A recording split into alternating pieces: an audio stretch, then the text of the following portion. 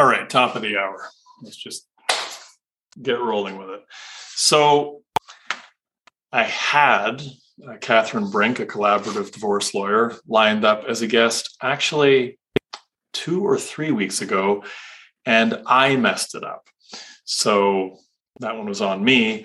And today, a common cold has messed it up for Catherine. So she's unfortunately unable to join us this morning. We've rebooked her for next week. So eventually this conversation will happen. And I think it will be a useful one. So next week, Catherine Brink, a collaborative divorce lawyer, which is what it sounds like. Collaborative. You actually work together. It'll be an interesting conversation, I suspect, for many. Anyway, we'll get into that. So what did I do for today? What have I done? I took a conversation that I had last night and I wrote a little spiel about it.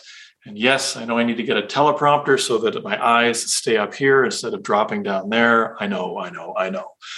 But that's only for the video piece. That's only for you lucky folks that tune in live. For the audio, it's not really an issue for the podcast on Spotify and iTunes, I think. So I've got 2 topics. I'm going to give you 2 sort of macro thoughts for the day. The first one is the answer to the question that's being asked a lot this week by a few people who are really struggling with getting certain files across the finish line. It's one of the highest pressure month ends ever. And that first question is, am I getting sued? So, I'll map that whole thing out, as I say, based on an email I got late last night and about a 45-minute phone call that I had with a broker about whether or not they're going to get sued. So we'll get into that. And then the second piece, I don't even know if I really put a title on it. Let's call it Spark. It's got a lot to do with top producers. And make sure I've got all my pages in order. Uh-oh. Bear with me. Oh, yeah. No, there we go. All good. This is the part we edit out of the final production. Okay. I apologize for gobbling up a minute of your time. Am I getting sued? Absolutely a thought that will unfortunately go through your brain at some point in your brokering career. The short answer to this question is probably not.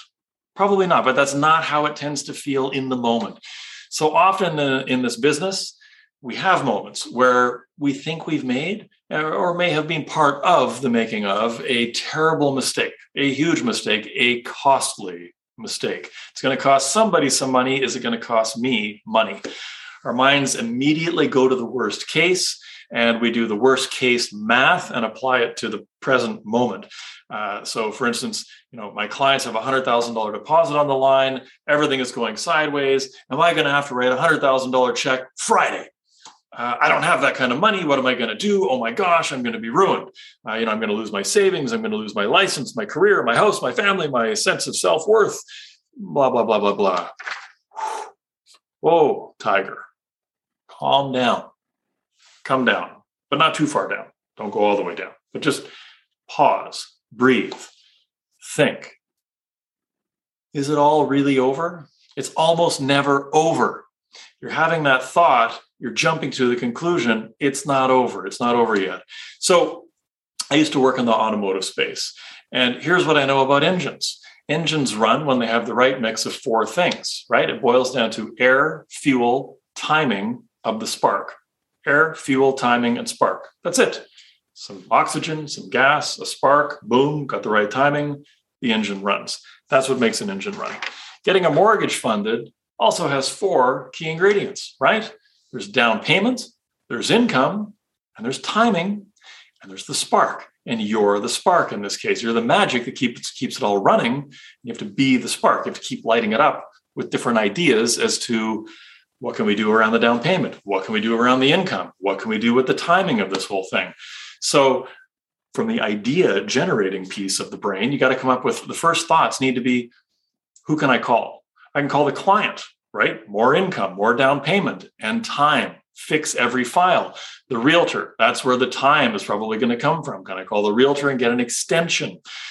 But maybe you first want to call a few other people in the mix. Maybe there's a mentor, your managing broker, the lender in question. You might want to call their BDM. You may want to call the lender's head of brokering, that one that you met at the conference that one time. Okay, you might want to call the president of your network or the president of another network. You might want to call somebody who's connected to the heads of brokering at the lenders. You may want to call other BDMs from other lenders. There's a lot of different people you can call. You may even call your pal, the MMS that works at another bank, a competing bank that isn't even in the broker channel. And you may actually want to schedule a call with your therapist. This is very important. Have you truly exhausted every possible way to save this file? Have you asked every question of everyone that you could possibly ask a question of? Probably not, right? Have you called every last person that could possibly offer some kind of solution? You probably haven't exhausted that list yet. So if you have done few or any of these things in your mind, if you haven't done any of these things in your mind, you're writing this check in 3 days, which you're not. You're not writing a check in 3 days, which you can't cash, which nobody can cash. Stop, get out of your head and get into reality. When we go worst case, we tend to also lose all perspective of time. So if, and it is a very, very big if this file doesn't close, if it doesn't close, what happens to the deposit money? Is it gone? Like that, like the buyer, or the seller, I should say, the seller runs off with the buyer's deposit money. Is that what happens? No, that's not what happens.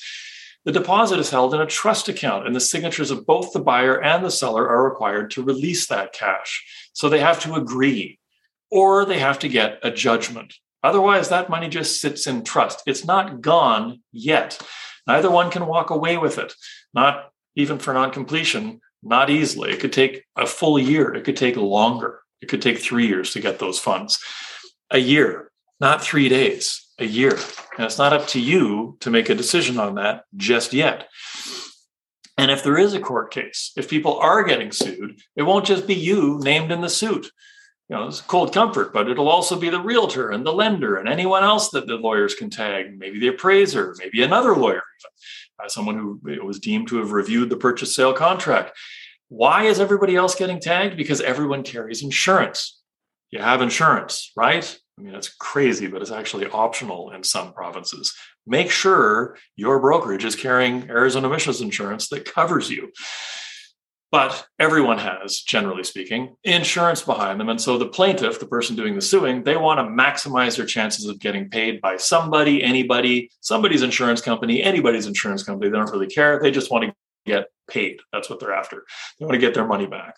Now, how long does it take to wind its way through a court?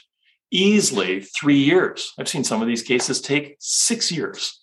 But let's say 4 years. So if it's $100,000 on the line and that was the judgment against you, that's $25,000 per year. Now, that's not nothing, but can you push your production up by $3 million per year to budget for this? Of course you can.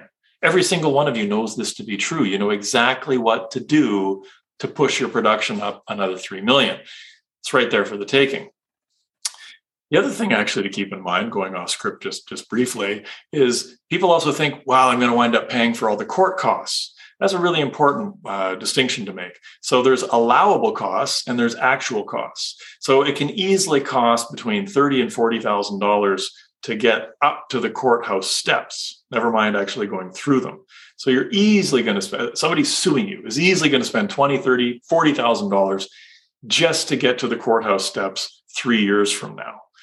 But if they go through the court and the costs mount and the court costs are, say, $80,000 and you're found to be the one culpable, a lot of times the assignment isn't the $80,000 legal bill, it's allowable costs. And that can easily drop to 15%, give or take, the actual cost. So that $80,000 can suddenly be $12,000. So yeah, you're paying lawyers' costs, but you're actually only paying about $12,000 of the $80,000. Which is another thing that slows people down from doing the suing, because they're going to spend a lot of money. They're not necessarily going to get all that money back. So as I say, it's all of that is, of course, as well, setting aside the fact that you do have Arizona emissions insurance. So you may only be facing a $5,000 deductible to the insurance company. That's what it is. And I did it again, didn't I? I kind of buried the lead. Like, wait a minute, this $100,000 problem might only be a $5,000 problem. Insurance. But I did so because the first things you want to be thinking are not, the insurance company will take care of it. The first things you want to be thinking are, how can I fix this? Who can I call, right? How can I fix this? Who can I call? Who else can I call? That's all you should be thinking about. Solution. Don't go to ground. Don't go silent. Don't hide. Get in the game and figure it out. And only once every single effort to get that file complete and closed has failed, which is almost never the case, only once the dust is settled, the funding date is passed, the lawyers have been called by the buyer and or seller, only then do you start actually quantifying the potential damage. And even then, you're insured. So it's probably more reputational than financial. And that can hurt your heart a lot. But again, how big a deal is this going to be? Everybody's very busy with their own lives. Not that many people are paying attention to the court dockets. And again, time. This is going to be resolved 2, 3, 4 years later if it goes the distance. So will it be stressful if it goes that way? Well, arguably only if you let it be, right? I mean, again, quantify your worst case scenario, budget it out, build a plan, set up an account, start dropping money in it, and work towards it. And then you may have a pleasant surprise of not being found 100% responsible for the whole thing, and you may not have to write a very big check at all, but budget accordingly. And also, as I say, the therapist, that's how you relieve your stress. So stop fast forwarding to the part where you're picturing yourself in a courtroom in a witness box being cross-examined by like John Grisham himself or something. That's not going to happen. You're not going to go to jail. You're not going to be financially ruined. You will get past this. You will get past this. This too shall pass. That's what I was going to try and say. Stay planted in the reality of the here and now. Who are you? You're the fixer. So get fixing. Now, all of what I just took you through was predicated on an email that I received last night around 6 p.m. and the subsequent 45-minute conversation with the broker who sent the email. Now, what did the broker discover this morning after they made a few calls? Well, the first call was to the realtor about getting an extension. What did the realtor have to say? That they understand these things sometimes happen. Whoa, the realtor didn't bite the broker's head off and yell and scream. They get it. And the sale, as it turns out, is an estate sale. Meaning, no, the seller does not need the sale proceeds to complete another purchase. Massive amount of pressure relieved. That's good information to have.